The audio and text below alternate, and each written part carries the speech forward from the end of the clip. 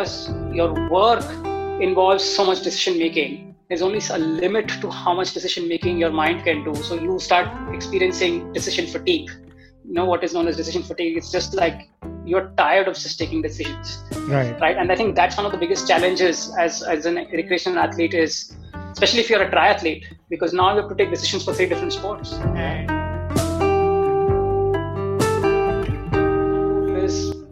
always keep working on your skills. No matter how good an athlete you are, how competent, how experienced you are, there is always scope for improvement in skills. So it's not like you only do something in the beginning. It is all the more important in the beginning, but its importance sort of stays through your entire journey as an athlete.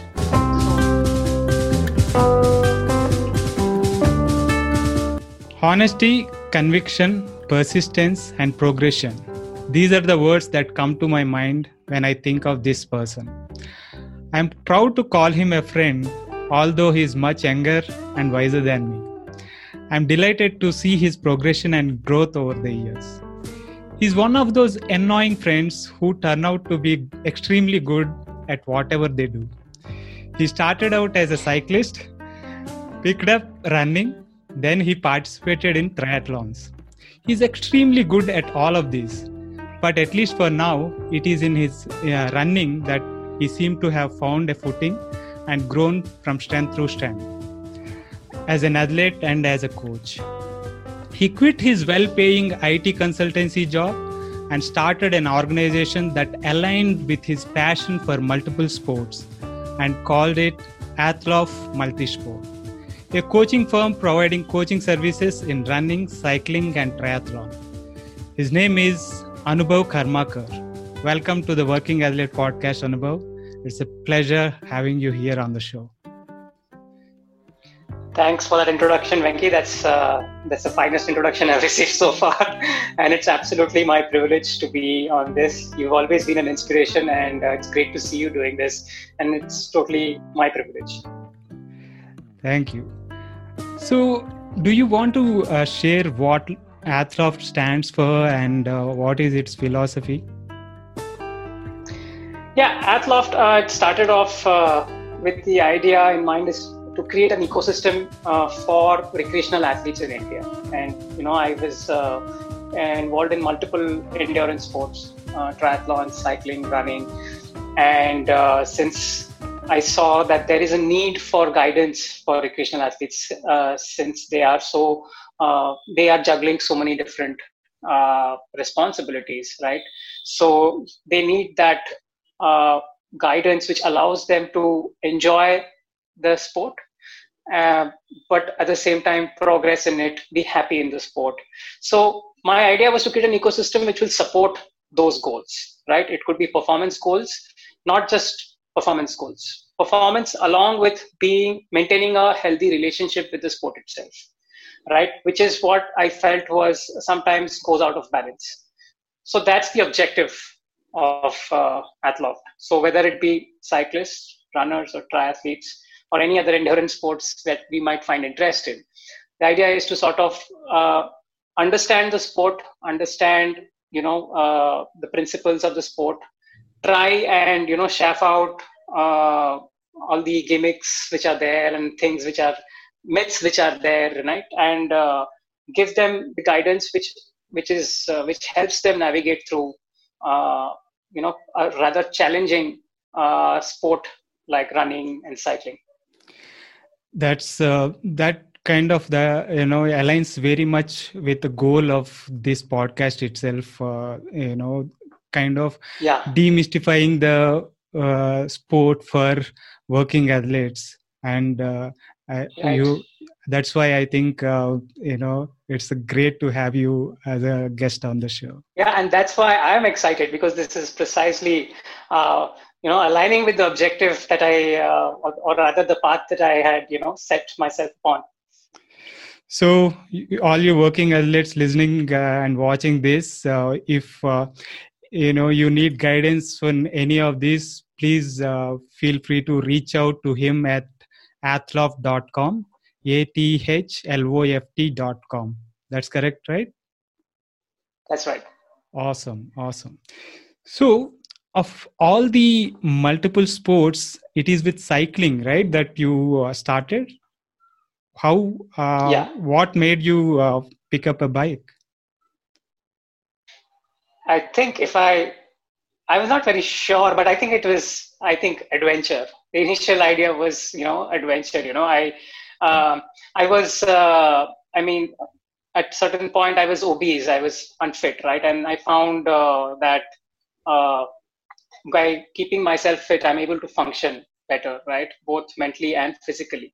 And I was initially, I think I gained fitness through, going to the gym, right? But slowly I started feeling the need to do something different.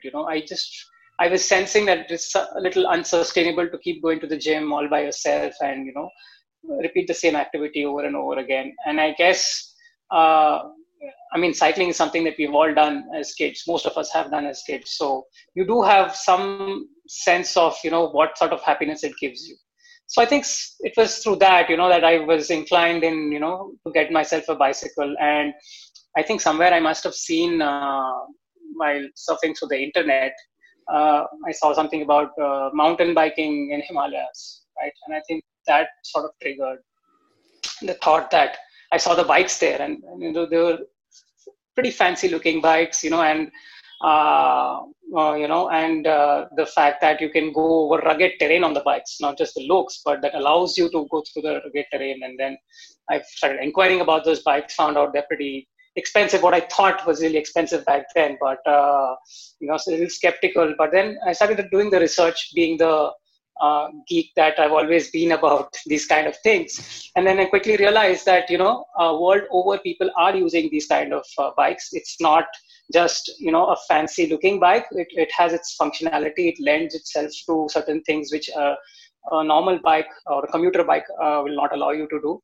And it just looked like a whole lot of fun. And I saw people from different parts of the world coming up for this event.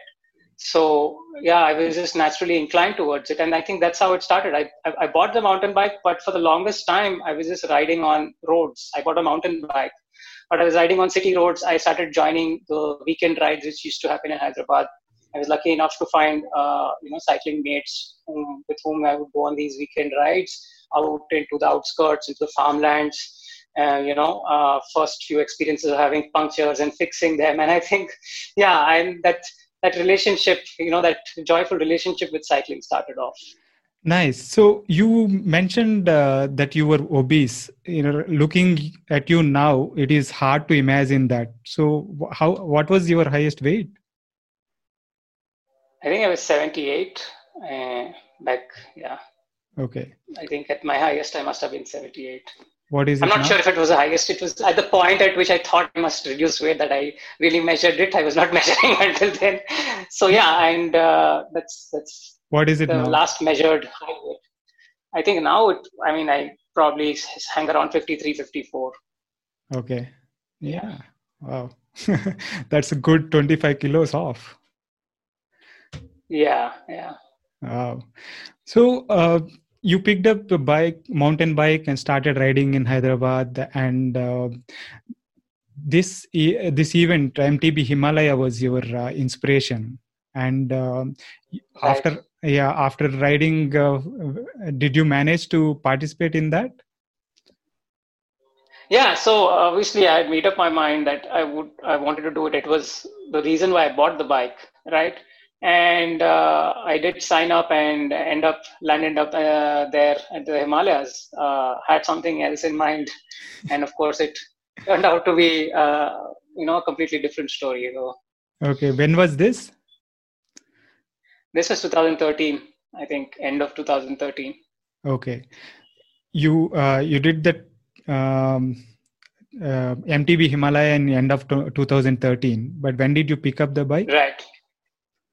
I must have picked it up, I think early March 2013, okay. March of April. You could say just about like mid-year, I guess. Okay. Yeah, somewhere. I don't remember specifically, but somewhere around March and June, one of those months. So yeah, but I didn't specifically train for it because back then I didn't know anything about training really. Yeah. was just riding on weekends. Yeah. Mm-hmm. So you said you thought that the event would be something, but it turned out to be something else. What was it? How was the experience? Yeah, I mean, that's how I realized that when you do something like this, you need to train for it. You just can't show up, right?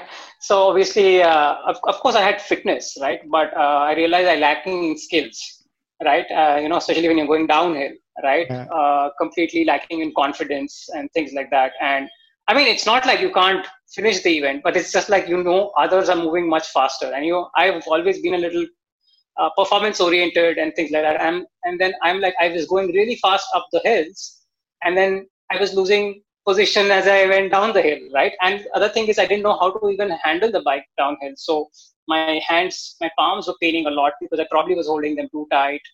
Also probably, I had not taken care of the bike. The shock absorbers gave up middle of the tour. So obviously I had not, gone to a bike shop and got it serviced, and I still had not developed that sort of knowledge base in terms of what is the level of preparedness you need as an athlete and also your machine, right? So a lot of that learning, and also like I had a couple of really bad falls and I almost fell off the hill once. So I mean, I enjoyed it, but at the same time, the learning experience is that you need to train for something which, even though it looks adventurous and it looks simple, but you need to find out more about it and then figure whether it's something that you can just show up for or not. And so what I figured is that since I live on a flat land, like I was living in Hyderabad back then, and there was very little scope for training for, mountain bike events. I think that time I took a decision that, I'm going to stick to what I can train for. Right. And I still commit to that. So I still feel very, very tempted to do a lot of different things. Right. I mean, that's how my journey started. And of course, that nature is still there with me. Like I want to explore more, try out different type of sports. But at this point of time, I've sort of understood that, I'm enjoying what I'm doing, and there's a scope to sort of do something consistently, right? Yeah. Without too much of, discrepancy and not, too much of vagaries of, whether this facility will be available or not, or whether I'll be able to train for something within this phase or not. So I think that mindset started coming in, wherein, you need to sort of sometimes focus. But having said that, I think 2014, I was still not as focused as I am today, because I was still trying out different things. Yeah. I had still not ventured into a lot of sports, which I ended up after 2014. Yeah. So in 2014, I think the first time I saw you was at the start of TFN 2014. I saw this dude. Right. I saw this dude who landed up in Bangalore airport, and I think landed up at the start, but something was missing. I think your bike did not arrive, right? Yeah. So that's a completely bizarre story. So the thing is, as I said, right, 2013 end, I decided, okay, I'm going to go with road bike, and I bought a second-hand road bike. That road bike was not my size. So again, lack of knowledge, right? Lack of guidance, right? I ended up buying a bicycle, which was a good steal, because I bought a second-hand bike. It was a good price bike, so I immediately went for it.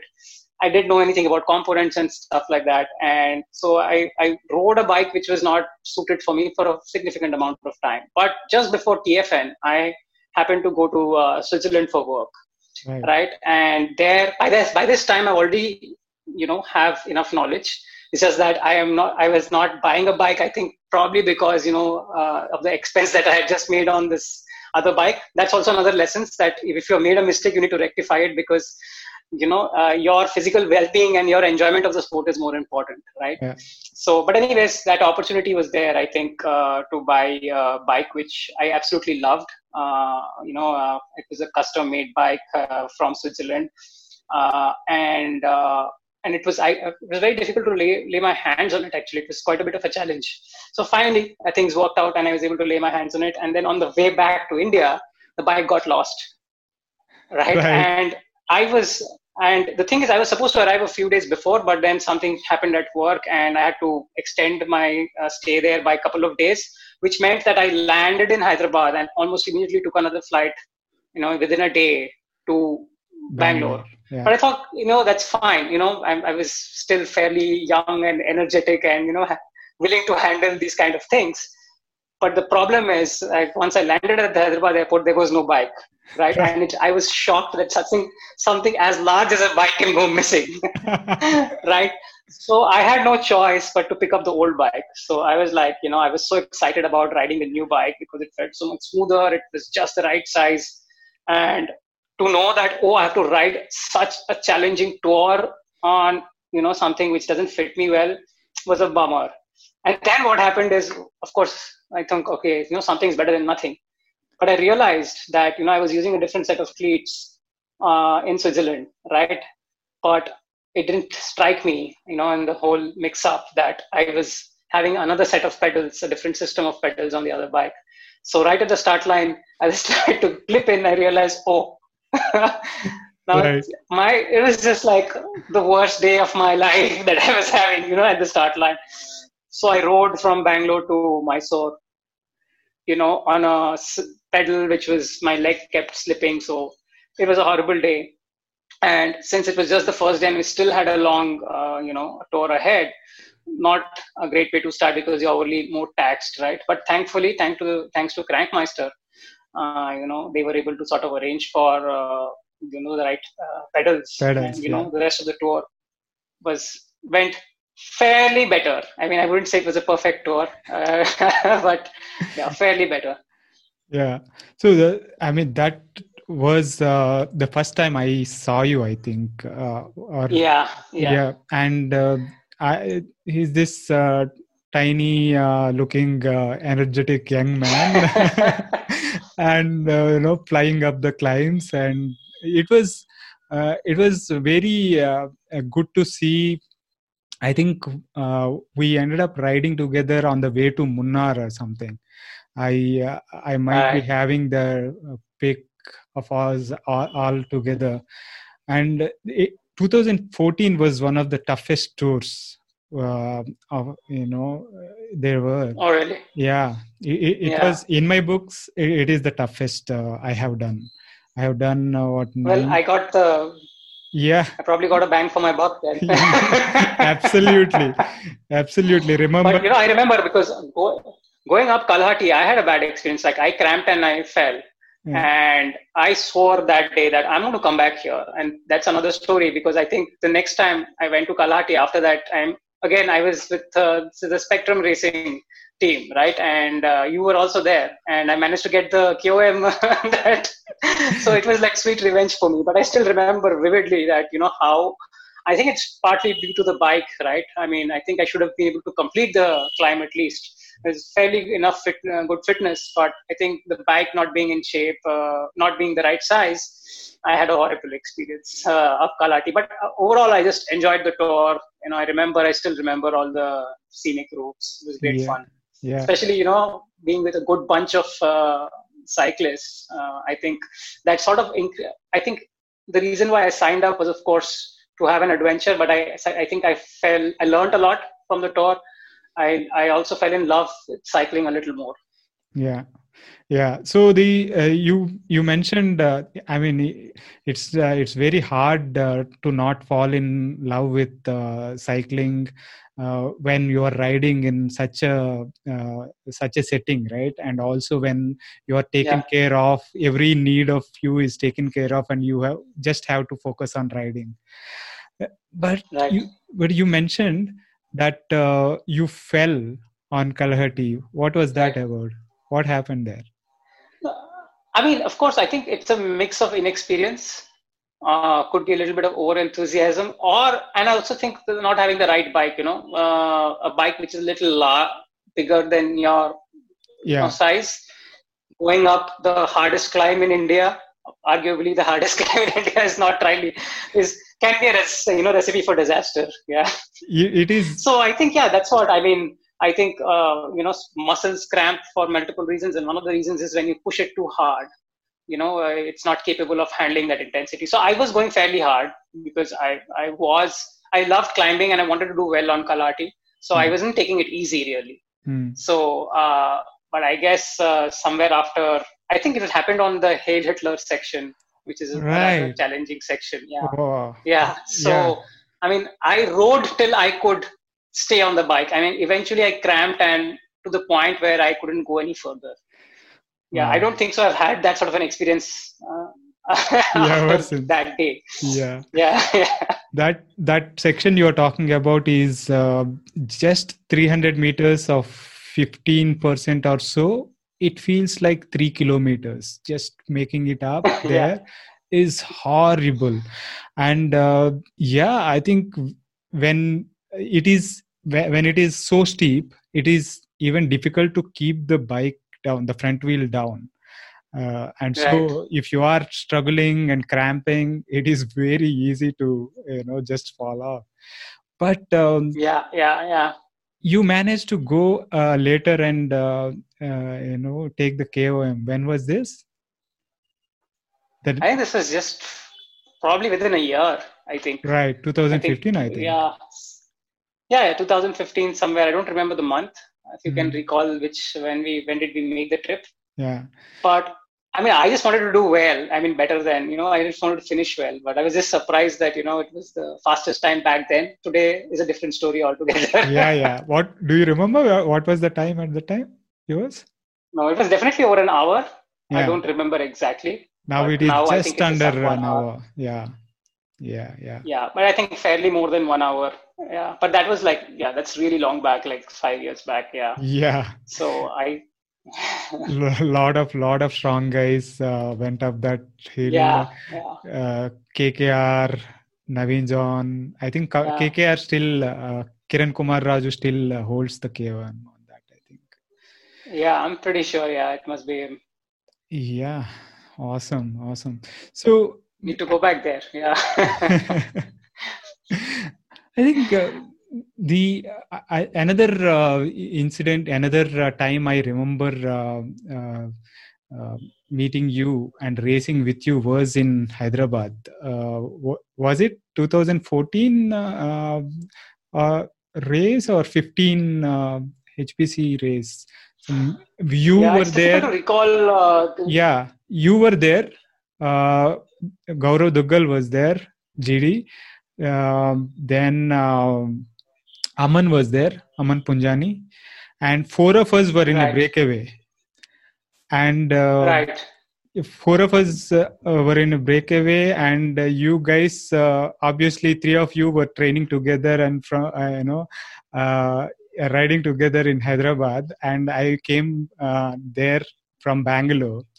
On a family trip and borrowed a bike from a friend, I think Richard, and was racing there. And you guys tried really hard to drop me.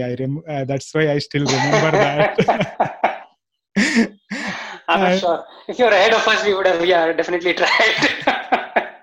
So we were working together, and what struck me was that the way you, as we came closer to the finish line, you gassed it, boom, and you were flying 50 km pace, boom, boom, boom, boom, and obviously the sprinter in the group, Duggal, took the win, and I think I came second, and Aman finished third, and you were like, the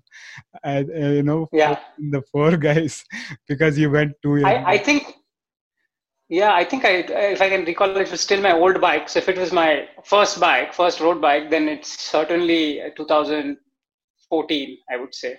Okay. Because I think end of 2014 is when I had the much improved right fit bike.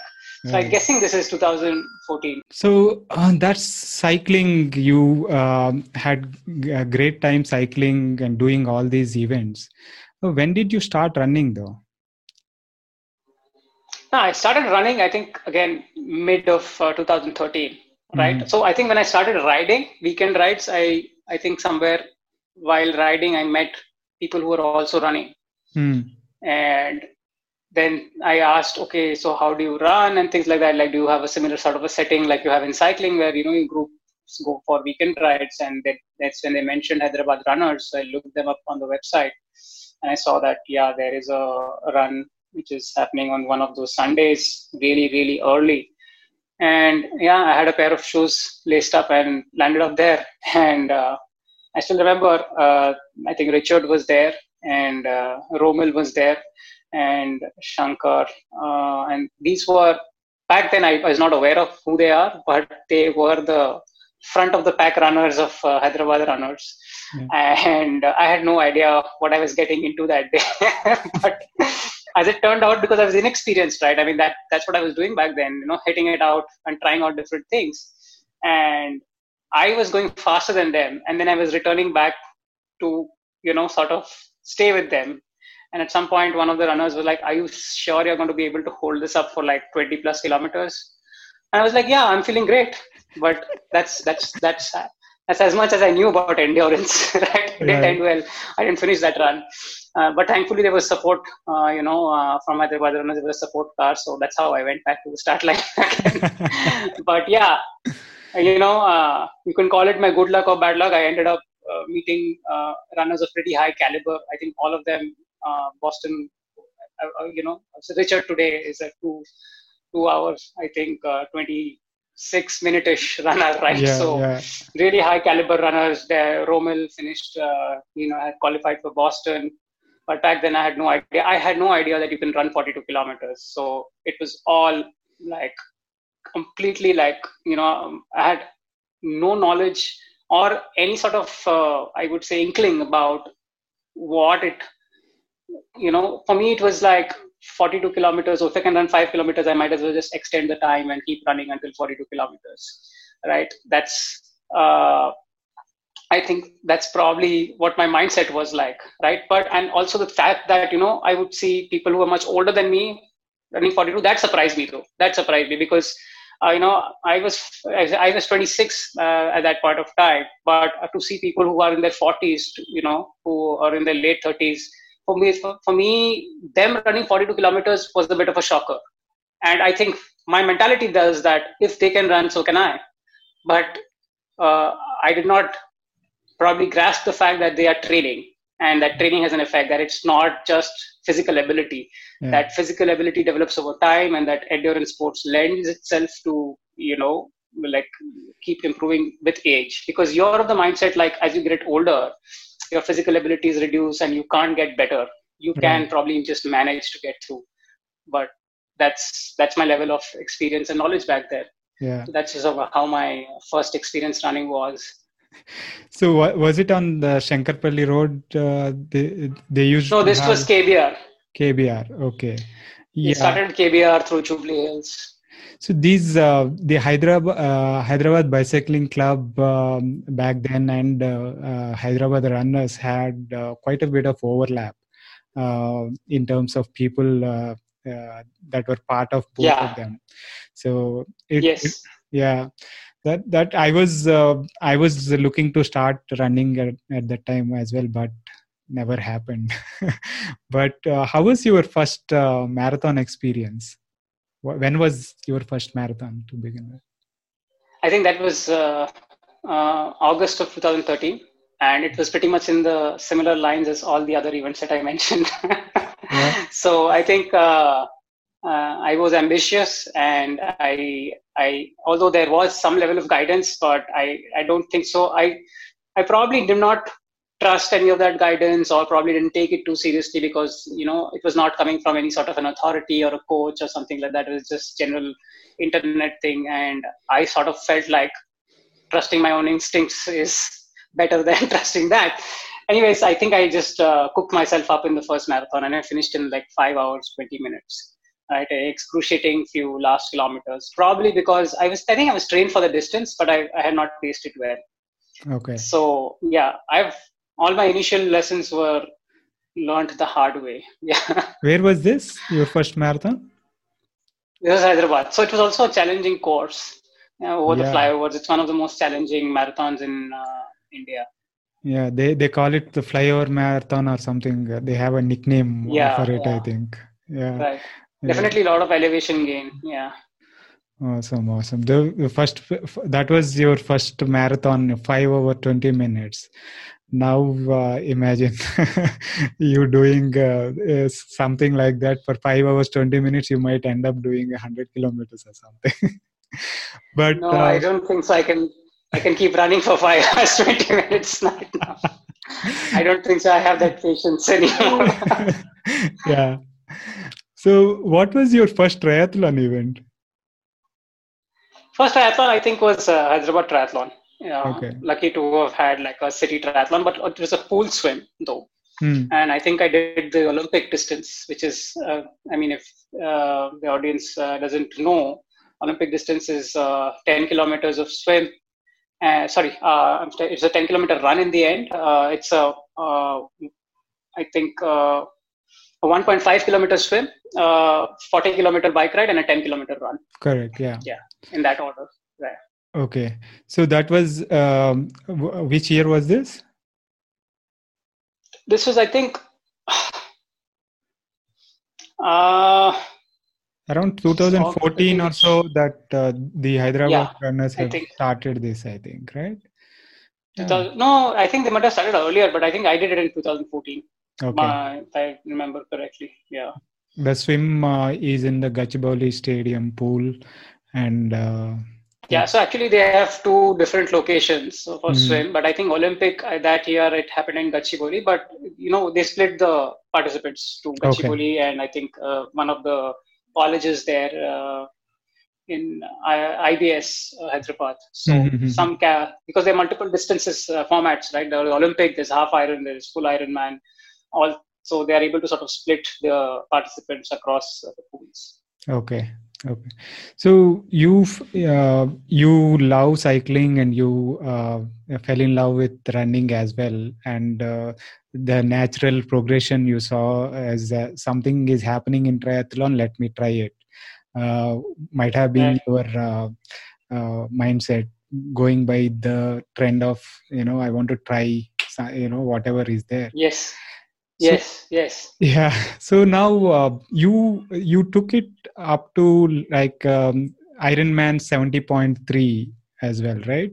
Right. When was this? How was the experience for training and racing there? So I think the same event, Hyderabad Triathlon, the very next year I attempted the half Ironman. Okay. Right? Because by then I was fairly good I think 2015 I was fairly well-developed cyclist as well as a runner. Right. But I was very occasional swimmer. I never spent too much volume in swimming because, I mean, that's primarily because I just didn't want to take time off cycling and running. I enjoyed these two so much. I mean, that I just didn't feel like dedicating too much time for swimming. But anyways, again, 2015, I think, was the first half Iron triathlon, and I think I did multiple half triathlons that year. I probably did Thonnur, which is close by, right, from Bangalore, and Thonnur triathlon, and I think I did Hyderabad triathlon couple of years, 2015, 2016.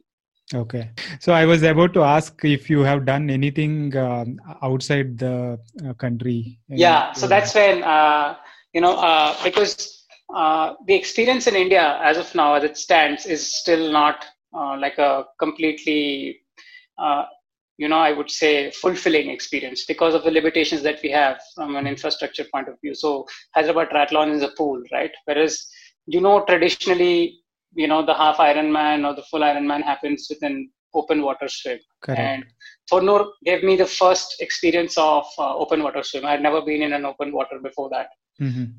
But it was still, loops in a lake, right? But I think the idea of doing the official half Ironman 70.3 event was something which excited me. And also the fact that the open water swims are generally in the ocean or in the sea, right? So I think that's also a big kick. So at the same time, I saw it as an opportunity to visit new places, right? And I think the first international triathlon I signed up was Vietnam. I'm not sure if it was 2016 or 17. I think it was 2016. that was what I signed up for because it was fairly close by to home, right? Yeah. And right, but it was a challenging one considering it's still a humid place. But I think I enjoyed, the experience of swimming. I think that was what was my highlight there is to because I had never been ever before in a ocean or a sea without chest level, any water above chest level. I never ventured beyond that. Yeah. So for me, I remember like I was never so competitive about the swim part of it. For me, the race began after I came out of the ocean. Right. That's when I started clocking my time because I was strong on the bike, and that's how I always I was fairly weak in the swim, and then I was always making up for it on the bike and then on the run. Yeah. So I did Vietnam, and then I think the year after that I did Turkey. Okay. And Turkey was an excellent experience because I came close to sort of doing back then. I mean, finishing close to 5 hours or just under 5 hours was something which excited me. So because my swim had still not progressed because I was not doing volume or not focused towards the swim training. But my biking and running had significantly improved. And overall, the course in Turkey was lovely. Right. It was a beautiful experience. And again, I made Turkey is also a nice, a location to visit, right? So the whole idea was to sort of pack two things in. Yeah. And I think most of my races, when it came to traveling internationally for triathlons, were always, the excitement was also around sort of visiting new places, which has not been the case with, let's say, my running races or the bike races. Bike races were always the decision is based on who else is going or how fun the race is, what kind of format is. But whereas triathlon is a lot more individualistic event, and since they happen in so many locations, all through the year, you have a lot to pick and choose from. Right. So for me, that was what Ironman 70.3 meant to me. Awesome. The thing is, I know how to ride, I know how to run, I can survive the ocean. So let's go for it. Awesome. So did you manage sub 5 in Turkey? I finished 5 hours and 1 minute. I think. Okay. Yeah.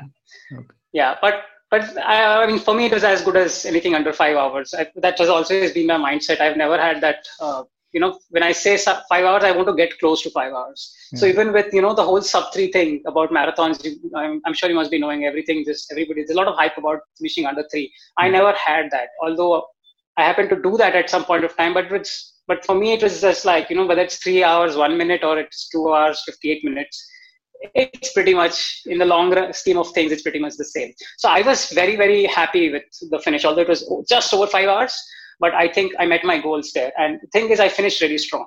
Yeah. So I knew I hadn't completely gassed out, and still with a weak swim, finishing in 5 hours. So I was happy with the way I biked, happy with the way I run, and excellent memories from that race. Yeah, that's a great point there. It does although you maybe having a 5 hour target or sub 5 hour target, having finished 5 hour 1 minute or 5 hour 10 minutes or 5 hour 30 minutes doesn't take away the joy you had during the process of training or taking part in that event, right? So it is still a win in that sense.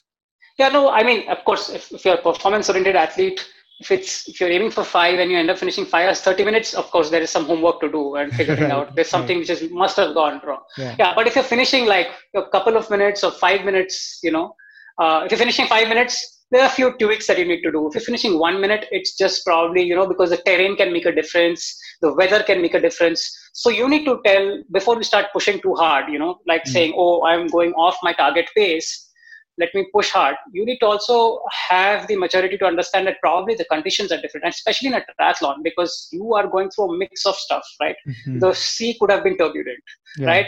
It could have been windy on the bike, right? You're running terrain. For example, Turkey was through a golf course. So the terrain keeps changing. You go through, golf courses are not necessarily flat, and the surface also keeps changing. You go through grass, you go through. So, I mean, I have never run in a golf course before or after. Yeah. So what I specifically remember is not how much my run got affected, but I remember having fun on the golf course and finishing fairly close to whatever I had in mind. Mm-hmm. So you have to factor all that in, right? It's like, okay, if it's too much variation, then of course, if you have to go back to athlete, yeah. But if it's a little bit, you can't beat yourself too much about it, because you have to remember that some of the fluctuation is going to come from the environmental factors. Yeah. So you have to, if you look at it and in a performance aspect, there would be things to analyze, but then you have to look at it, and as a part of a journey process, there would be definitely things to take away in any event. Yeah, always. Yeah. Always.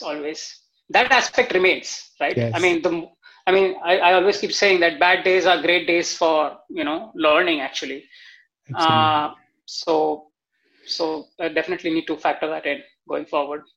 Awesome. So at this point of time, you were doing all these, exploring all these sports, and you were still working full-time working consultant, I think, right? You were still a working athlete at that point of time.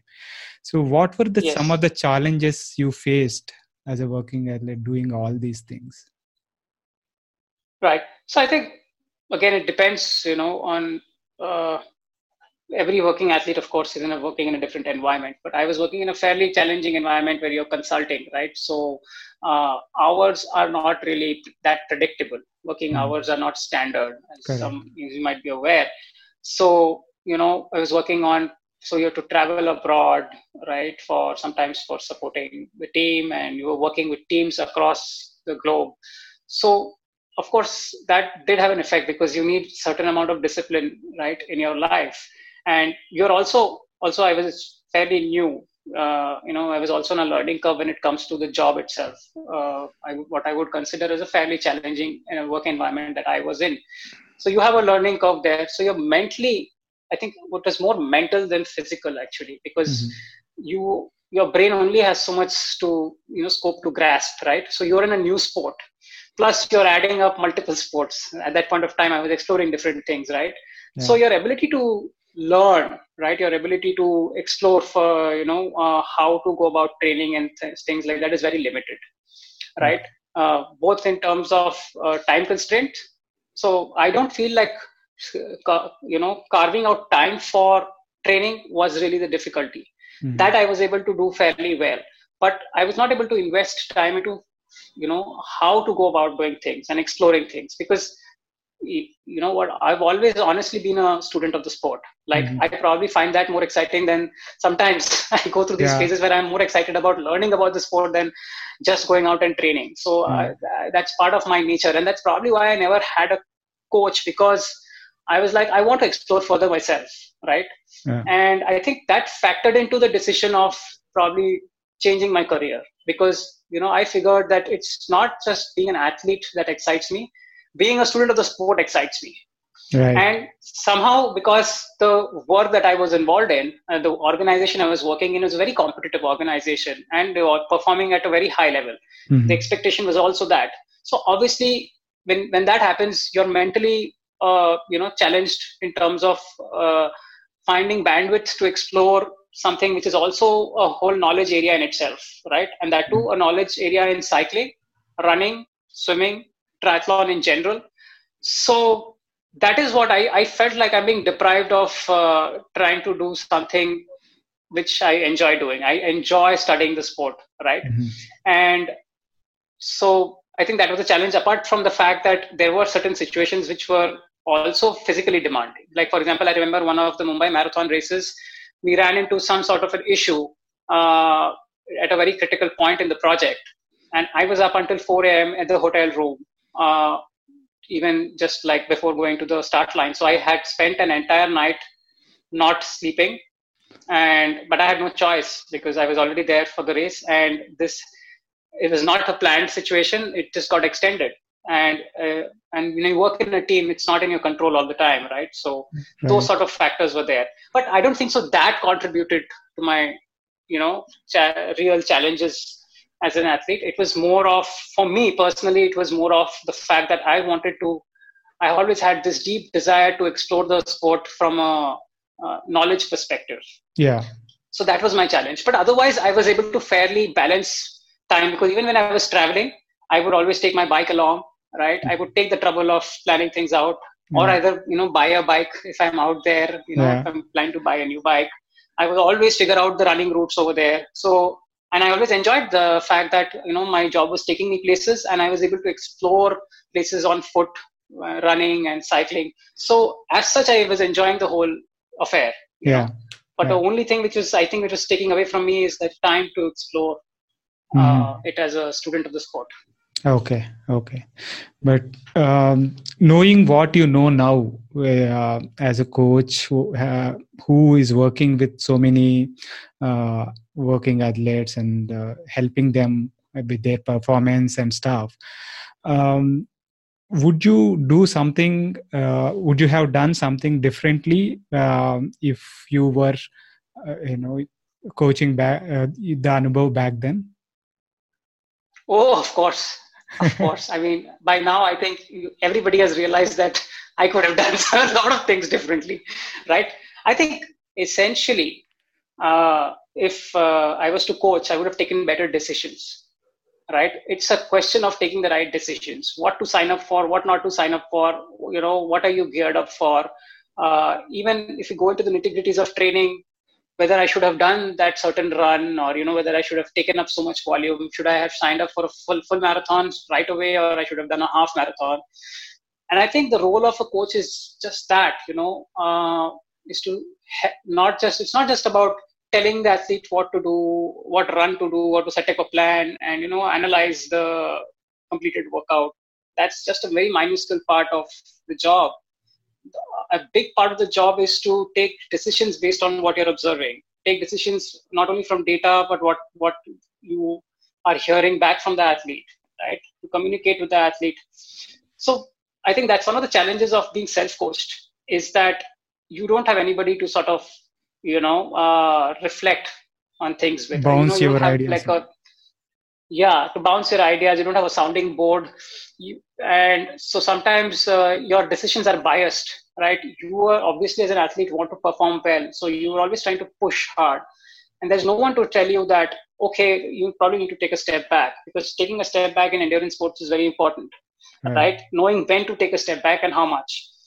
So that becomes a challenge as a, self-coached athlete. And sometimes because your work involves so much decision making, there's only a limit to how much decision making your mind can do. So you start experiencing decision fatigue. What is known as decision fatigue? It's just like you're tired of just taking decisions. Right. And I think that's one of the biggest challenges as an recreational athlete, is especially if you're a triathlete, because now you have to take decisions for 3 different sports. And it's not the juggling between, you get into the groove. Once you set into triathlon training, you get into the groove of managing 3 different sports. It's about taking decisions in every 3 different sport, right? Of course, as a recreational athlete, the fact that you have only very little volume in each sport, so progression sometimes can be limited, right? But irrespective of that, how much less volume you're putting in, your decision making is still very complex, because your fatigue is coming from, stress is coming from 3 different sports. Right. So I think managing that becomes a little complex. Yeah, I think the mental aspect of it, the decision fatigue that you mentioned, is really big, really a big factor for working athletes. So they are making decisions at work. They are spending so many hours at work, and they have to do that same thing towards the sport. It can be 1 sport, 2 sports, or 3 sports, or whatever amount of sports that they are taking it.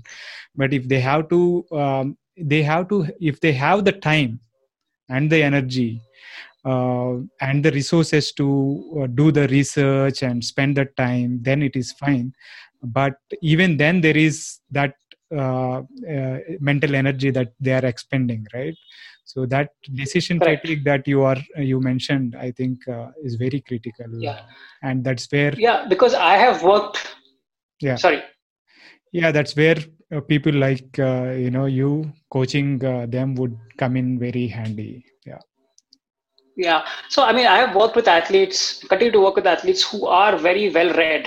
They delve into all of this. They're also just like me, students of the sport. They love reading about everything, about the sport and how to go train better and things like that. And I encourage them to do that. But I think the gap really is, connecting that knowledge to practice, right? Because just having the knowledge sometimes does not translate into good decision making, right? And in fact, I have worked with athletes who have self-coached themselves for years, right? And have done that effectively. And yet at some point they come and they're not really feeling like, they're not progressing or anything like that. They're continuing to progress. But I think they start feeling burdened mentally in terms of how much mental expenditure they're having to do, to the point where it's not fun anymore. It's not recreational anymore. And it's just like you need a partner who's going through the journey along with you, right? Sometimes even if you have a running partner, it's nice to run with somebody in the group, right? You have the physical company, but you want somebody who can accompany you mentally through the journey. Right. And I think that is, the most significant aspect of probably coaching somebody. And that's what I have always felt, even to this date, is what has been the biggest vacuum in my entire journey, right? I think the one question which I ask myself the most is this a time to get a coach, right? Because because that takes up the maximum amount of time in my own planning and decision making, this back and forth of whether I'm doing too much or whether I'm doing okay, or whether I'm being too ambitious, right? And sometimes you also feel a burnout, right? Because and I think that burnout comes less from the physical effort, but more from this this whole thing of keeping to push yourself physically, at the same time take so much decisions. And the fact that I'm a coach right now makes it all the more complex, because you're taking decisions around the same area for a lot of other people, so you're already fatigued, right? But the only reason why I probably have not got much of a coach is because when you get a coach, you probably also need to develop a level of trust and a relationship, and also abide to the plan to some extent, right? At this point of time, since I have been exploring, I'm still on a learning curve when it comes to the sport, as a subject and as a science, right? So even though I read things in the book, I am inherently somebody who doesn't trust things very easily. So even if the greatest expert tells me something, I have to go out there and try it out. So I'm still in that phase where I'm a guinea pig myself, right?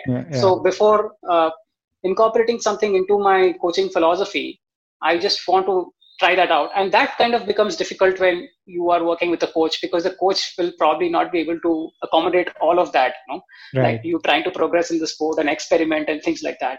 So far, I feel like I've had fun doing that. So I'm just waiting for the point where I can say, you know what, I have learned enough. I think I'm fairly satisfied with all this experimenting, and I now want to focus as an athlete and just keep progressing with somebody who will help me, handhold me through this journey.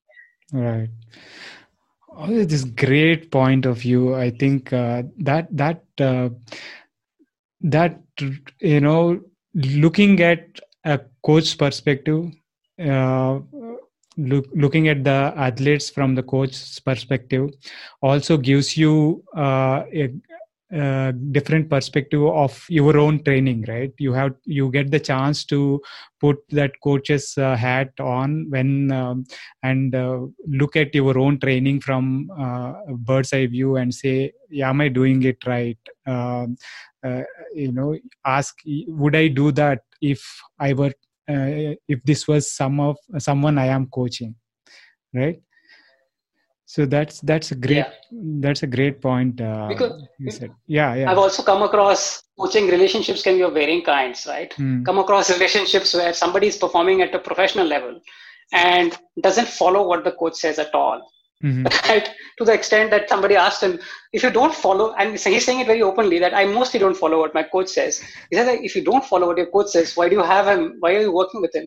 He says, because when things go really bad, I go to him. That's the time when I really feel like I got the support that I needed. So although I am doing a lot of stuff, I am paying, we are discussing things, but eventually I go my own way, and my coach ratifies that okay, it's fine, and that's also a great idea, you can go ahead with it. So that process keeps happening. But sometimes when things are really bad, either physically or because of the let's say the stress from a race or something is not going right, he says that time you realize that coach is such a lifesaver. Yeah. So yeah, I've come across these interesting experiences. So the relationships can be of varying kinds, really. Awesome. So this talking of progression and through the experiences and experimentation you had, right? So from a first marathon of 5 hours 20 minutes to now, you have progressed a lot. Your first world marathon was in 2000. First world major, so to speak, was in 2018, right? The Berlin Marathon. Yeah. How was that experience? Correct. Yeah, I mean, I was very excited about it. And I think that race was really a turning point for me because, of course, you are at the start line with some of the greatest runners in the world. Kipchoge was there, right? Oh. He broke the world record. So when I crossed the finish line, there was somebody standing there with a board saying the world record is broken. Wow. So it's a once in a lifetime experience being on the same course and finishing, at the same finish line where the world record has been broken. And that's the beauty of running. Like very few sport will allow you to do that, right? Even cycling won't allow you to do that. No, yeah. Right? You can't be on the same course with the elites. But yeah, that was fascinating to know that, I can see the announcements being made and they're just a few 100 meters away from you. So that was one part. And also the fact that this was my first international marathon and a world major marathon. It's a completely different stature, both in terms of the prestige it has, its history it has, and also the amount of participation which is there, right? These are like huge. I mean, the thing which strikes you the most is the number of people out there, right? It's just like a sea of people. I mean, you don't see that so much in India. It's fairly limited number, especially when it comes to the full marathon. And also triathlons are also fairly limited. So even though I had run international triathlons, but the triathlons are still limited participation. But a city marathon in Europe or in America, or probably I've not raced in other continents, but I'm sure in the other continents, they're just massive, right? So you are, of course, looking at visuals from those races and you're really picked up about it. And I think that race was the first time I trained really seriously for a race, because before that I was always, I was doing cycling races and I was doing triathlons and all of that. So my attention was of course divided, but I think this is the time when I was like on like a full focused attention. So not that I stopped cycling, I can never do that. I mean, I have to live with that. I just love cycling way too much to ever give it up. But I at least stopped, probably try, I could say that, cycling was a little bit on a maintenance mode. And for the first time, I was not trying to like sort of, try to improve both my cycling performance level for bike races and running races simultaneously. And yeah, the result was just amazing because I think I made a big jump. I was stuck at, I was making very marginal improvements before that. And I suddenly made a huge jump and I finished under 3 hours. And so, as I said, but that was never the motivation for me to finish under 3 hours. It was just coincidental that I finished under 3 hours. Mm-hmm. And also what happened, I realized that evening that somebody told me that over dinner that, are you going to run Boston now that you finished under, this time? I said, but Boston is, the time cutoff is gone. They said, no, they have opened the slot again to fit in the Berlin Marathon finishers. And that was something I was not aware at all. So I was not looking at qualifying for Boston or anything, but they had just 1 day time window, right? And I remember clearly how after hearing that, the next day I was in a metro train in Berlin and in subway. And I took the decision to participate in Boston while during that subway ride. Got off the subway, I had still not left the station, opened the registration page on my mobile because the internet connection was still flowing in after I got out of the subway and signed up. So, I mean, I never thought I would qualify for Boston, let alone qualifying, that I would register for Boston until that point. And that decision happening over a train ride and finally registering remotely is something which is like out of the world for me, right? So that was a big turning point in that sense. Like, I did not know that I was going to do well in that race, and I was fairly, surprised that I did that well. And then I did not know that I would qualify for Boston, which is in the running community, in the world of running, a significant milestone, right? And that happened overnight. So that's what I remember. I mean, these are the special things about Berlin Marathon. Awesome. So first sub 3 hour marathon, even though you did not kind of think about it specifically, what was your best marathon time before that? I think it was 3:15, right? And I think I finished I finished fairly fresh in Berlin, right? The reason why I finished in that time is because I joined a pacing bus. So the pacing buses are always at whole numbers, right? So they're either 3 hours and 3 hours 15 minutes and things like that. And I clearly knew I can do better than 3 hours. So I stuck with that bus. So in fact, I left the bus after a certain point of time because I was feeling really fresh. And I remember I have never felt that way at 30th kilometer. So it was a 30th or 32nd kilometer. I decided to actually push the pace, and I pushed way too hard. So a couple of kilometers later, I was, started feeling those 2 kilometers. So I had to slow down again, but I still finished much better than what was the projected time at 30 kilometers. And if I had not pushed that hard, I think I would have done even better. But that's what I liked about that race, is that I finished. I was thinking that I could finish, maybe like 3 hours, 5 minutes or something like that. That's highly possible that I will start fading towards the end, which is what would generally happen to me during races. But this is the first time I ran consistently. And in fact, I ran faster in the later part of the race. So that was a significant aspect. Yeah. So, and that happening on my first World Majors was just like the icing on the cake. Awesome. Really. So what do you think went right in terms of training and preparation that felt so fresh? I think the stakes were high for me because, it was like a big race. So I think I was a lot more serious about this race and a lot more focused about this race. Okay. And so other times, I have never been, although I love the sport, and I think I take the sport fairly seriously, but not to the extent which I took it, during Berlin, because I was always in that mode of exploring and having fun, right? I was still having fun, but this time I was like, I'm going to like set myself up like a serious goal, and my goal was to I need to finish strong as I finish the race, no more dragging your feet towards the finish line, and which was the primary objective. Awesome. So, and then I think that was a turning point, because that's when I realized I got the first taste of what it can, a very well structured training program and done consistently, the things that you can do to your running is just amazing. And that's why the progress I saw after Berlin was unlike anything which I had in the past.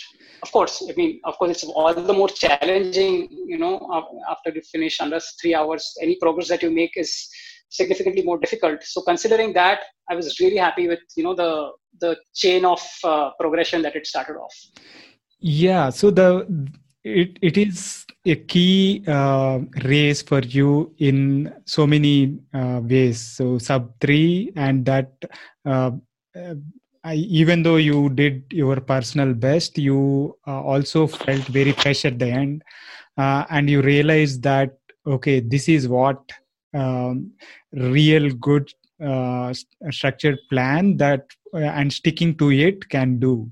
And I think that, so 2019 was another string of personal bests and podiums. You did what, Jan 2019, you did Mumbai at 2 hours 52 minutes. Another nearly 8 minutes, 7 minutes, something. Cutting off from. Yes. And was this your first marathon podium as well? Correct. Yes, that's true. Although I didn't know that something like that had happened even after I crossed the finish line. Yeah. Mm-hmm. So I mean, I had never in my dreams thought that I will finish in the podium of a marathon. I mean, I had specifically targeted marathons in podiums in bike races, 10Ks, and things like that. But full marathon, I was like, this is probably not going to ever happen, right? I mean, I never even thought about it, right? Okay. But I remember when I finished Mumbai Marathon, I was walking back. Some of the people who were walking with me were like, you finished on the podium. I'm like, you must be kidding me. But it so turned out that I finished on the age group podium, right? And it's just amazing. Like, I've had an amazing race, right? I clocked the exact time that I wanted to. So I was more than happy. I mean, that itself is like a big win for me. But to know after you finish the race that you've also been on the podium of a race which is probably I hold in high regard, right? Yeah. I just love that race. It's a race that I've done every single year of since I started running, right? Wow. And when I started running that race, I was at the back of the pack. Yeah. And to know that, finish on the podium of that very race is just an amazing feeling. Oh, what a progression! That is some journey, I must say. So, what did you finish in the age group? That I don't. I think second. I think Okay. Second in the age group. Right. Yeah. So clearly, you don't. Although you were happy, you don't really give that much importance to that aspect. But yeah, it's also difficult to figure in a marathon, because especially Mumbai Marathon, because it ends with a half marathon merging through, so you really don't know who's where and what, and you have no inkling. But of course, when I went to the start line 2020, and I kind of knew that there were only 3 people ahead of me all through the race, because it got fairly low. It has become a lonelier experience with every passing year. So you become more and more aware of how many people are ahead of you, right? Okay. And have the knowledge that, okay, I hit the podium last year, so you kind of are more aware of who's there in front of you. But before that, when you're not expecting, you really are not counting, because you're like, it doesn't matter. But I think even overall, I finished in the top 10. So there were just a handful of runners ahead of me. Right. So you become more conscious after that, I guess. It's lonelier at the top. So you said. Nice. So 2019 was Mumbai was not the end of the story. You did Boston in April, and yes, and another PB there. How was it? How was the experience there? Yeah, I mean, that is completely, that's out of the world kind of experience. But I mean, I think I was able to perform well in Mumbai also primarily because I knew I had Boston in April. The moment I had signed up for April after Berlin, I was like on fire, right? Right. Because this is what you consider as the World Cup of amateur runners, Boston, Right. and you can't take it lightly. So, and I had no idea what the experience is going to be like. You're just going by the fact that it's a really old race. It was a 123rd race, edition. It's the oldest marathon, number one. It's something you have to qualify for. You earn your spot, so it's prestigious, right? But I had no idea what the experience of running is like. I heard about it, but until I went for the race, I had no idea. But the fact that I was able to cut down 7 minutes, Mumbai was kind of like a tune-up race to it, right? Mm-hmm. And then I continued to see that progression, right? And as per my calculation, I should have cut down another 7 minutes in those 3 months in between, right? And I'll tell you, because I've been doing this for a while and I was able to hit all the targets, precisely in every race. So I was very confident even that I should be able to do it. Although, it does strike you that, how are you going to cut down 7 minutes in, is it really possible? Or you do get that self-doubt sometimes that, but then you look back at your training and you realize that, but your training is telling you that you are at that level, right? So that's what I think another big factor of training consistently is that the training data itself will tell you that you are not just seeing dreams, that, you have solid data to sort of back you up. But even when I got onto the bus, the thing with Boston is you have to travel from the finish line in the morning, keep your stuff, and then travel all the way 42 kilometers to the start line. So we all travel in buses, right? Wow. So all the runners get together in buses. So all the people I'm surrounded with in the bus are all accomplished runners. They're all sub 3 runners, and some of them have done Boston multiple times. So we are all discussing, where we are from and our own running journeys and what we are trying to, what we are aiming for. So almost everyone who was in my vicinity, asked me what I was aiming for, and I said 245, and they were like, "Wow, that's like a, challenging target. So what is your previous best?" I said 252. I said, "Wow, that's a big jump. And when was this?" I said 3 months back, and everyone had this look of disbelief, right? And I think when I saw that, again, you get that doubt, like, Yeah. it's, am I doing something crazy? So by the time I reached the finish line, my confidence is a little lower than what I, went in. But then once you start running, right, then you realize the magic of Boston. You have no time to think and doubt yourself. It's such an atmosphere. It's actually a dangerous atmosphere if you're not well prepared. Right. Because the crowd will goad you, will push you, right? There's not a moment where there is not like screeching, shouting noise through your ears. It's almost entirely like it's a 42-kilometer long stadium. Right. And it's almost like as if you are, some sort of a star out there, Wow. But that's the treatment that everyone gets, right? And that's what strikes me so much. I've done Berlin and I've done a lot of other races, but what you have in Boston is just out of the world. It's a very challenging course. It's not an easy course. Mm-hmm. So definitely you don't go there because you're assured of a PB, right? So I had to train I generally never trained specifically for a course, but for Boston, I had to alter my training a little bit for the course because there's a lot of elevation gain at a certain point and it's a net downhill. So you have to train for that specifically. Mm-hmm. So I did all of that and I was fairly confident, but I never knew about the other aspects of the race, which is the crowd, right?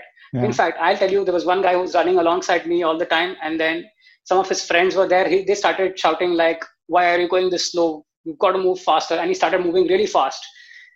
And that's the dangerous, because I met him just, 500, 600 meters away, he had cramped out.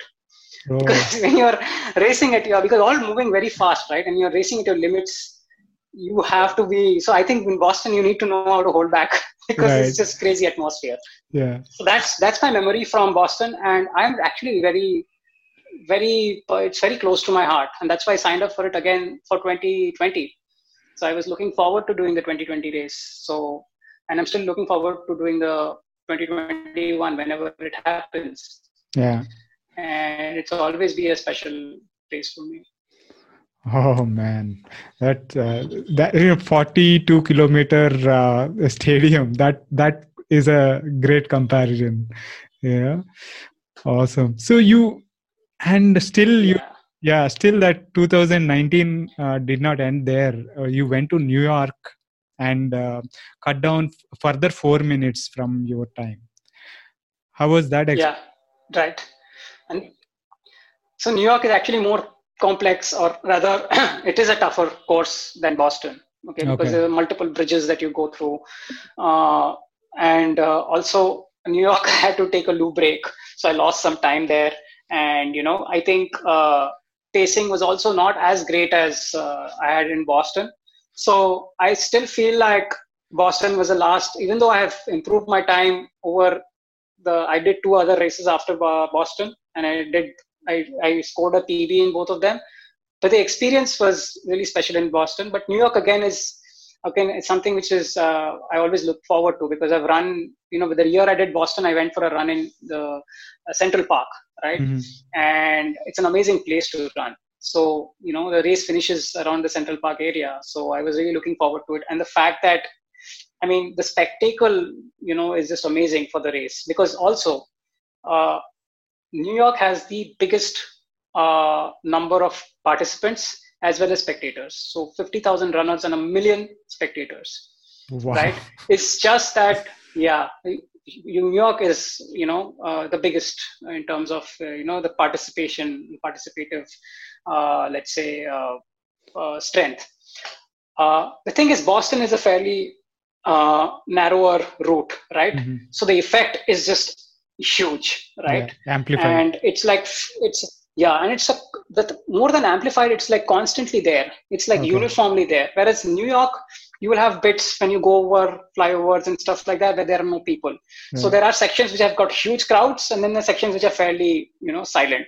So it's a little different from Boston in that respect.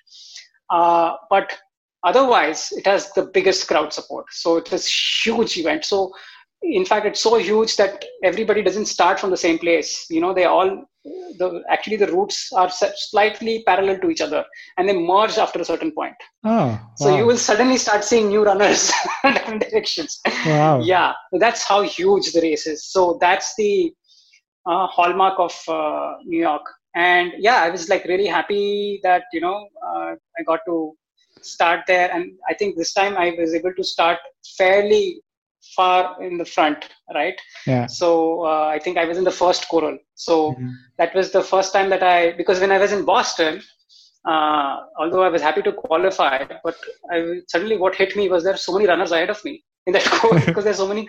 I think there was one more choral ahead of me, and I looked at every runner who passed by me joining that choral with envy. Yeah. Oh, I wish I was in that choral. I always want to start there. With New York, that was that was the progression that I made. That at the start line, I was right in the beginning, right in the front. So that was special. And of course, 241, I think, considering what had happened during the race, I think I finished off rather well. I think the last bit went significantly well. I finished strong and I finished fast. Although I would have wanted to finish slightly faster, but that's okay. As I said, I was never very so-held. I always consider the environmental factors that can play in, or sometimes even things that happen. You have to take a loo break. You have got to take a loo break. You can't help it. So you can't beat yourself too much about it. But yeah, otherwise it was good fun. Nice. So in 2020, before the COVID played spoil sport for everyone in terms of events and stuff, you did go and have a party at Mumbai, at least in terms of bettering your own time at New York and doing another PB. Although maybe missed the podium by a whisker or something. Yeah. How was that experience? Yeah. So I thing with Mumbai started off really badly, because 2 days before the race, during a training run, a vehicle veered into me and I tried to jump across the curb and I sprained my ankle. Wow. So honestly, the race starts, I think, at 5 a.m. I guess, I'm not sure. Yeah, but even 2 hours before the race, when I'm supposed to actually start getting ready, I'm actually sitting on the couch and wondering what to do. I wasn't certain that I'm going to show up at the start line, but I had shown it to a physio the day before and she tested it out. And she said, after testing it out, she said, there are two things. Either you have a very high pain threshold, because of which you are not reacting, or I think you're good to go. I think you can survive the race. Okay. Because I told her, kind of foot mechanics I have, I'm a little 4-footed. So she said, that will take a little bit of pressure off your ankle. So, but Mumbai is always preparation for Boston, right? Slightly. So it's an important race for me and I hold it in high regard. So it was a really tough decision for me. But, the good thing which happened is, as I started off the race, I found a partner. There's a runner called Nanjudappa here in Bangalore. Mm-hmm. So I met him a lot. As we started running, he saw me and then we both decided to run together. So I think that really helped me out, take my mind off the ankle, because it was just a nice partnership that we set off. Right. And I think we went on until the 36th kilometer we were together. Mm-hmm. And I think at the hill, I decided to take it a little easy, because the hill, the ankle also starts playing a little bit. Yeah. So he pushed off, whereas I held back a little bit. But my plan was to sort of push towards the final kilometers, which is what I had been doing in my past few races. Yeah. But unfortunately, Mumbai Marathon was not that well organized that year, in the sense like the crowds for the half marathon were huge and there was no space left for the full marathoners to pass through. So, if you're in mid of the pack, it's fine, but people in the front of the pack hit a really big crowd. And so what happened is, after the 36 kilometers, couldn't push the pace. So we were just confined to, whatever space that we could find. In fact, at some point, I stopped running and I started walking, because I started wondering what to do. Wow. Because I tried going from the left, going from the right, but on the left, you have the people who are providing support, because Mumbai in the final few kilometers not only has volunteers, but it also has people like supporters, like, crowd, which kind of gives support. And there are like, cups going all over. And so I almost crashed into one of the volunteers. And at that point, I was like, I don't know how I'm going to finish it. So it was that bad. But eventually, I just mustered up decided to push out that frustration and keep moving and somehow just get through it. But what happened as a result is I couldn't push the pace. So I finished 30 seconds behind, Nanjudappa, who finished third. So I ended up finishing fourth, overall. So, but it was still a progression because I finished 10th overall, I think. The year before I had moved to the fourth position and I finished just 30 seconds behind, which is as good. But the only problem was that the year before in my age group, even though I was 10th overall, I was second in the age group. This year, all the three people who finished in front of me were in the same age group. So I finished fourth overall. But, I for me, it was like, that doesn't matter because I'm going to come back the next year. Yeah, definitely. I'm going to, Scores to settle there. Scores to settle there. Yeah. Man, this is such a great progression. You you did 2 hours 38 minutes in Mumbai this year, and that's another 3 minutes off the New York, and it's another PB. And from a guy starting from 5 hours 20 minutes to even if we consider just the world marathons, world majors, starting at 2 hours 59 in 2018 at Berlin to now 2 hours 38 minutes is still a big progression. Kudos to you, and I think I hope you keep that progression continuing, and maybe get yourself more and more PBs. Awesome. So coming to your one thing that struck me when you were talking about New York was that you said you had you had to use a loo during the run. One thing that I often hear with marathon runners is the GI issues, right? The gastro issues. How do you take care of nutrition for a distance like that during training and racing? I think I have a fairly simple nutrition let's say program for myself. I think it has of course changed over the years as I've realized the merits of certain things and how certain things are not really required. So when it comes to training, I'm of course training most of the time in India. So the biggest thing is out here, there's a lot of fluid loss because it's fairly more humid here and hotter here. So that's one of the big factors. So definitely hydration is the most important thing, and electrolytes, especially if you're going for a long run, you lose a lot of fluid. So electrolyte and water hydration are the critical aspects in training in India. Right. Second thing is, if of course you're going through a challenging week and you have a long run at the end of a challenging week, again, you will need additional energy sources. So I use energy gels for those days, primarily because it's easier to sort of carry it and it gives you, and the thing is in the race, you're going to use the gel. So it makes sense to sort of use gels. So that is generally the nutrition for, let's say, running, long distance running. What I mean by long distance is the long days which you have generally for an amateur runner is generally on a weekend, right? Weekday runs, if it's a easy run, I'm generally fasted. I run fasted but always carrying water, and I'm drinking waters almost every 3 kilometers, irrespective of whether I feel thirsty or not.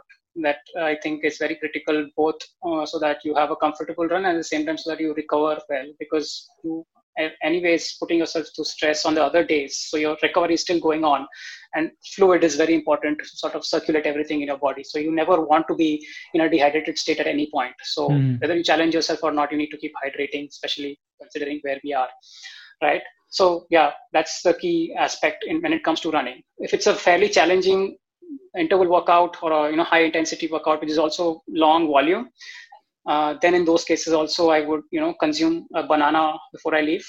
And very rarely, I think there will be very few challenging weeks where I would need nutritional support during the intense runs as well. So that's when I will carry a gel. Okay.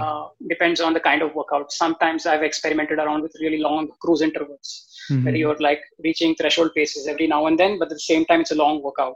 Like it's about a 1.5 hour long workout. Then I would, just to be safe, I carry some, because you want good quality in the workout as well. You can't afford to sort of fade out in the intervals, or it's pointless. The objective of the workout is not met. So that's as far as running is concerned. I of course drink a cup of coffee every morning, irrespective of whether I'm training or not. I'm always having coffee in the morning. So I think that's there. So race nutrition depends on the country, that you're running. Again, hydration will change a little bit based on the country that you're running in, right? If it's a colder climate, it's not, environment which is not as humid, you're probably not going to need as much fluid consumption as in a humid country. So that varies, how much water I drink. Also, pre-run breakfast, couple of hours before the race. Generally, I stick to oats. Oats work very well for me. So oats and bananas, cut into the oats, prepare it overnight and then have it in the morning. And it has worked well for me. So I've not experimented much around that. When it comes to biking is fairly forgiving in terms of, how much you can consume before an intense workout as well, or even an easy long ride. So generally I would eat sufficiently well before the ride and depend less on, food that I'm carrying when it comes to cycling. So again, similar kind of food, a banana and coffee before leaving, or some oats. If it's a very, very long ride, like 4 hours plus, I will have a bowl of oats. And also I carry oats with me while riding. So I make oat cakes, savory oat cakes, not the sweet kind. Okay. I kind of enjoy eating those. And I discovered that by accident. Actually, I once made some oats at home, savory oats, masala oats. And I think I didn't finish the whole bowl and kept it aside in the fridge. And then I realized that it actually forms like a very firm lump. Cake. So you can actually make cakes out of it. And since then, those are being made, and I make it overnight, keep it, and then I cut it into pieces and foil it up and keep it in the back pocket. That works really well for like the long distance rides. Nice. So that and water and electrolyte, right? If I make a few stops, then I'll have a few drinks like maybe coconut water. Sometimes if I get bored of drinking the electrolyte, I'll have Coke. If I'm making a stop, that is. So it depends on the ride as such. If I'm making stops, then I'm sometimes consuming a little more. But self-sufficiency, considering that, it's water, electrolyte, and oat cakes. Nice. What is your race nutrition in terms of marathon looks like? Race nutrition is gels, entirely gels along the way. Nothing, no deviation from that. I sort of depends on how I'm carrying the gels. Earlier I used to carry packets, so I had to consume the entire packet in one go. So that time the timing was different. But now I fill them up in small bottles with liquid. Flask. 200 ml bottles. So I drink more frequently. I drink every 15 minutes now. Okay. So I take sips accordingly. So the idea is to finish about 500 ml of the gel and water mix over the 42 kilometers. Okay.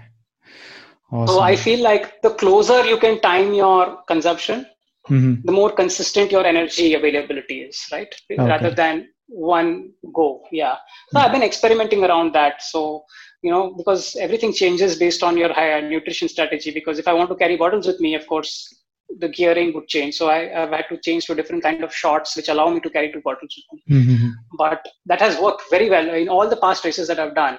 Major races, I use that same strategy. So it seems to be working. Although it's not a traditional, suggested way of doing it, but something I have sort of improvised on.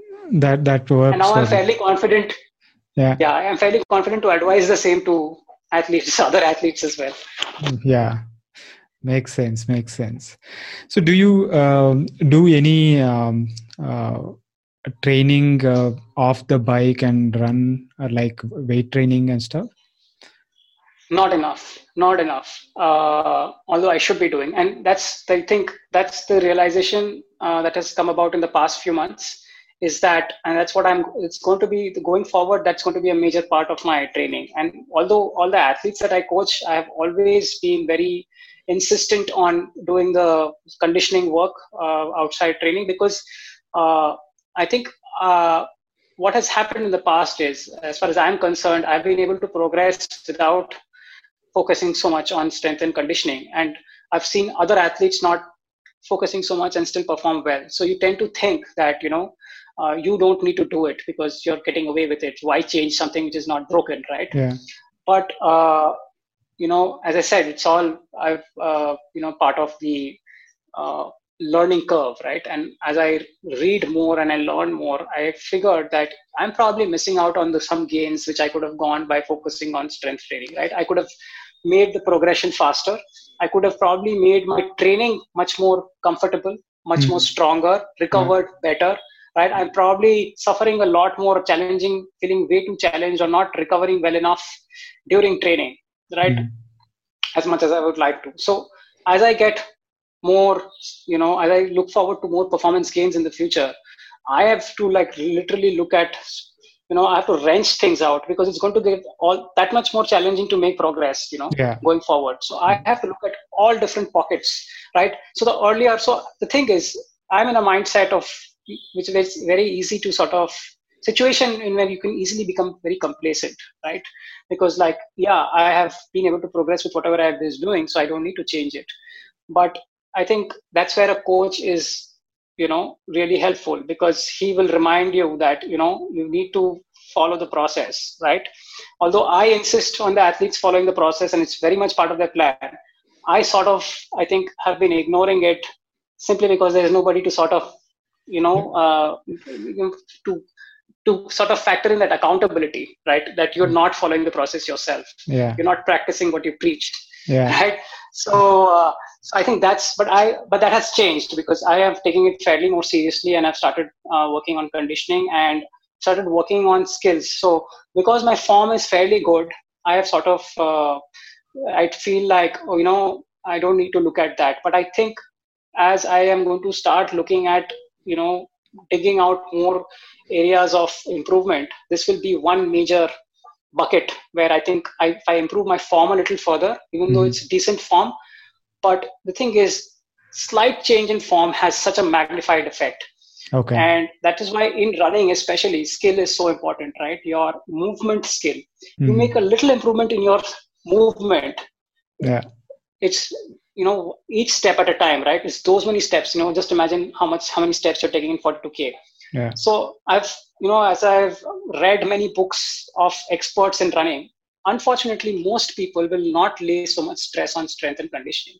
It's all about intensity and programming and periodization, right? It's now that I've done with all those bigger experts and I'm now reading books by lesser known people, I have been exposed to thoughts and concepts which are now sort of, striking me that, even if you don't have an issue, even because I have been injury free all through the journey of running, right? I've only had very few niggles, because of which probably, I've not given it that much importance, because, I'm not because generally people tend to focus on strength and conditioning when they tend to have a lot of physical aches and pains, that's what triggers them. But I've always insisted, all the athletes that I work with, that you need to stay conditioned, because most other athletes are starting off this activity, fairly late in their game, right? They have spent years where they have deconditioned, right? Then they're mostly sitting, right? So their whole body, and they're forced to sit through the day, right? So that sort of also has an effect. So I think by doing the strength and conditioning, you can make sure that, you sort of negate those effects, right? And that is one aspect that helps you stay injury free. But the other aspect is developing movement skills, right? Because running is a impact sport, right? And it's also a sport where you need explosive strength and reactive strength, like elastic energy that is involved, which is like running is a lot more power sport. It's about applying power, as fast as possible, right? Or doing work as fast as possible. Whereas in running, it's a lot more skill oriented, because there's so many degrees of freedom, right? You could be oscillating too much. There is forces from the vertical, horizontal, there is rotational force. Right. So there is just way too much degrees of freedom to stay in control. right, and to move in an efficient manner, Mm. right, there's a lot of work which can be done, which tends to be ignored by most runners. Right. And I definitely, going forward, I'm looking at, working on stability, working on conditioning, working on running form. Yeah. Although one of the recent Hyderabad runners, talk show, they had invited a running form expert, and I think he needed a few samples, and my sample was provided, and his comment was that I wouldn't touch his form. I might do more damage than good, right? Okay. So when that happened, again, you're thinking, oh, so I don't need to do that. But then again, I read a book and I realize, oh, you know what, I've never focused on this aspect of it, because the sport becomes more mental as you progress, right? It becomes less physical and more mental, in the sense that in the end, your brain is telling your body how to move, right? Mm-hmm. So it is possible to program that to move better, to move more efficiently, so that you expend lesser energy to get the same amount of performance. So that would be that is my outlook towards, or how I treat things off the run or off the bike. Awesome. Yeah, that is very important, I think, because even for me, whenever I try running, all my imbalances and the lack of stability, everything comes to the fore. Because compared to cycling is fairly forgiving sport, I think, and when it comes to running, everything comes out, and now I've realized that I could benefit both from getting stronger on the bike, and maybe eventually getting good at running as well. So I started that work. Great to hear that ratification from you as well. Awesome. So now to wrap things up, it's been a great session talking about not only your progression, but various aspects of training, the way to look at various aspects of training and nutrition and conditioning, and all these things. What are some of the tips that you would give to working athletes to keep progressing with the time constraints they have? Right. I mean, I think it's, I would reiterate what I just said in my last answer, is that you have to remember that although these are fairly simple activities, right? You can just get out of the house and do it, as against, let's say, like playing tennis or doing boxing, right? Where you feel that you need to develop skill, you need to know, you spend so much time developing a skill before you can actually start playing matches in tennis or, in any other sport, right? Even cricket for that matter. Right. And you need coordination and things like that. And somehow most athletes in world of endurance don't go through that process, or don't understand the significance of skill. So, and the thing is, when you lay a good foundation in terms of skills and in terms of how well you move, right? It makes a marked difference. It has a magnifying effect, as I said, because every single step in your training itself becomes much more better. So you are able to train at a higher level than what you are capable of without having worked on the skill. So you will be struggling a lot more, making yourself a lot more susceptible to injuries, especially when it comes to running. It's almost like people just assume that you will be injured, and it's unavoidable. But I think you reduce the susceptibility of that by just focusing on skills, right? And that's probably why so many professional level runners, they go through that entire process. It's just that they start young and they develop those skills when they're at the young age. So although when you read about these things, you don't see so much emphasis being given on skills, that's probably because at that level you've already well developed, and you're just focusing on volume. We should not try and mimic that, and just try, because almost every athlete I meet is talking about weekly mileage, and what is your race distance, and they're trying to increase their race distance. But if you work on the skill aspect of it, right, the longer the race you are, the more important the skill aspect becomes, because every little bit of efficiency that you gain through skills reflects on that. So you need to, as I said earlier, movement is guided by the brain, right? You need to build that relationship between mind and body, and not just think of running as, like how much oxygen you can consume and how fast your heart can beat and keep beating for a certain amount of time. Yeah. Because those are not the primary things, right? They are just, it's fairly easy to develop endurance compared to the musculoskeletal, robustness. So that's why people get injured, because their aerobic system actually becomes fairly well developed and it overpowers the ability of the musculoskeletal system. So that in the end makes you, I think you're running more challenging, right? Mm-hmm. Because you feel like you can go and run a lot more, run a lot faster, but your body doesn't support it, right? Mm-hmm. Although you feel like that the progression should happen. So you need to identify that, okay, this is probably a good time for me to focus on the very basics. Yeah. So the thumb rule is, always keep working on your skills. No matter how good an athlete you are, how competent, how experienced you are, there is always scope for improvement in skills. So it's not like you only do something in the beginning. It is all the more important in the beginning, but its importance sort of stays through your entire journey as an athlete. So I feel, and I'm saying this because this has been a realization. This realization was always there. It has become stronger in the past few months. And that is why, I'm planning to actually do a camp where I actually want to, bring that learning onto. I've never done a camp before, but I feel so strongly about strength and conditioning right now and running skills right now that I want to be able to impart that. I just want people to realize why they need to do it. Because once you get the why through them, because sometimes when you just hear strength and conditioning, you have a lot of myths in your mind. Like, why do I need strength? Right? It's like, I am not going to be lifting stuff. Yeah. Right? But you need to, if you can paint the picture for them, like what is required as a runner? What are the physical qualities you need? What are the skills you need? And how this activity is doing it. It's not just prescribing something like do this and you'll be good. Yeah. If you can explain why, right? Because people read that otherwise in books and stuff, why I want to do this run, tempo run and speed run. But very rarely have I come across a book which explains this relationship very well, the importance of this. And in fact, very few books actually lay it down in a fashion which is easy for the runner to understand and implement. Mm-hmm. So I think for me, that's going to be the focus area, going forward, both as an athlete and as a coach. Awesome. What you mentioned books that are easily laid out and stuff.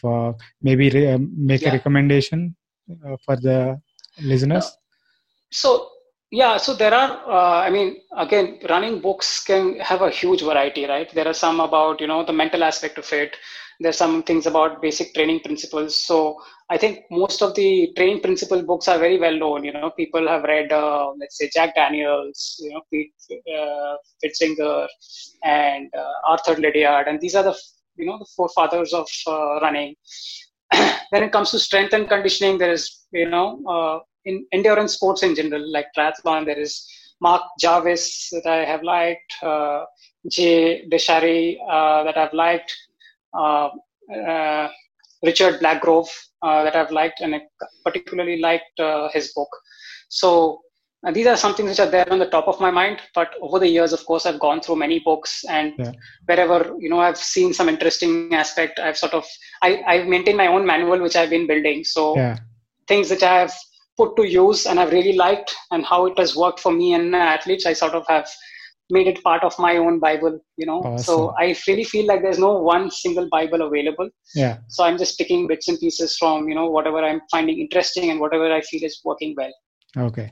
I think I'm also looking forward to that camp whenever you are bringing that out. Thanks a lot. Sure. It would be amazing to have you. Thanks a lot, Anubhav. This was a fantastic session. Thank you for taking the audience through the journey. Thank you for sharing your insights into training and racing and everything about your journey. Thanks a lot.